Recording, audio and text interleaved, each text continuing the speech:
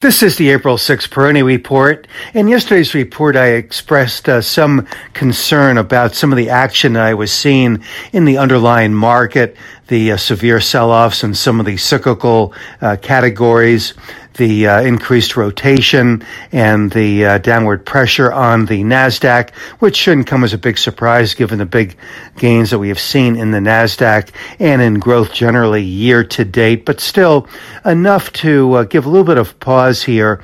And my feeling was that perhaps the prudent thing would be to take a Missourian stance, a bit of a show-me stance ahead of the first quarter earnings season.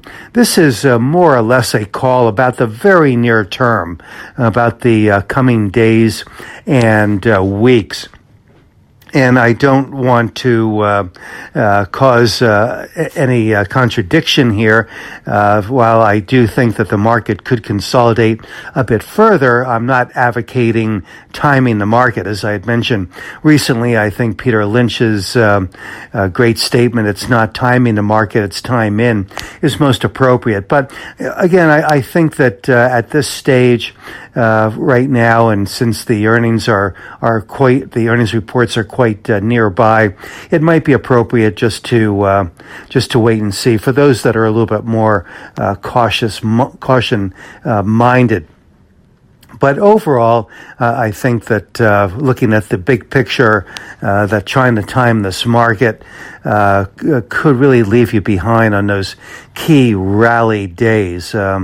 But again, I think that we could get a little bit more movement to the downside over the near term. But the movement that I'm expecting is really just perhaps tests or retests of support levels for the major market indices.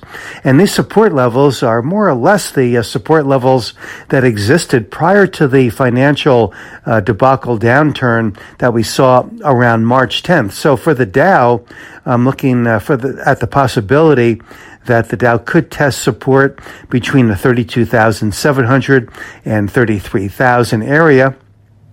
But on the other hand, the upside potential for the Dow forward-looking here over the next 6 to 9 months could be above the 36,000 area. And for the S&P 500, I'm looking at support around the 3950 area and targeting a little bit longer term the 4200 area. And then for the NASDAQ, support that I'm looking at there is around 11,800. And the upside that I'm targeting intermediate term would be around 13,000. So even at these levels, there's a decent risk to reward. But I think that if we got a little bit of a further pullback here, it would make the risk to reward ratio all that more attractive. But I do think that, again, looking at the big picture, this is a market that you probably, want to have some involvement in. I think that the lows from last September and October are likely to hold. I even think that the support levels that I just mentioned are probably going to be quite durable, and we'll see some pretty good resiliency at those levels as well, if we hit them at all. And again, the market is, very sensitive here right now, I think, to external factors. As I made the case, I think when you connect the dots on some of the sectors and themes that are showing really good performance right now, it seems that the market psychology is tilting a little bit more toward concerns about geopolitical risk more than anything. So that could be a factor, but I don't think one that is going to significantly alter the outlook for the market. And as I've mentioned, I think any kind of retreat or consolidation here really could reinforce the uptrend quite nicely. Of course, with tomorrow being Good Friday, the stock market will be closed, so the next Peroni report will be on Monday.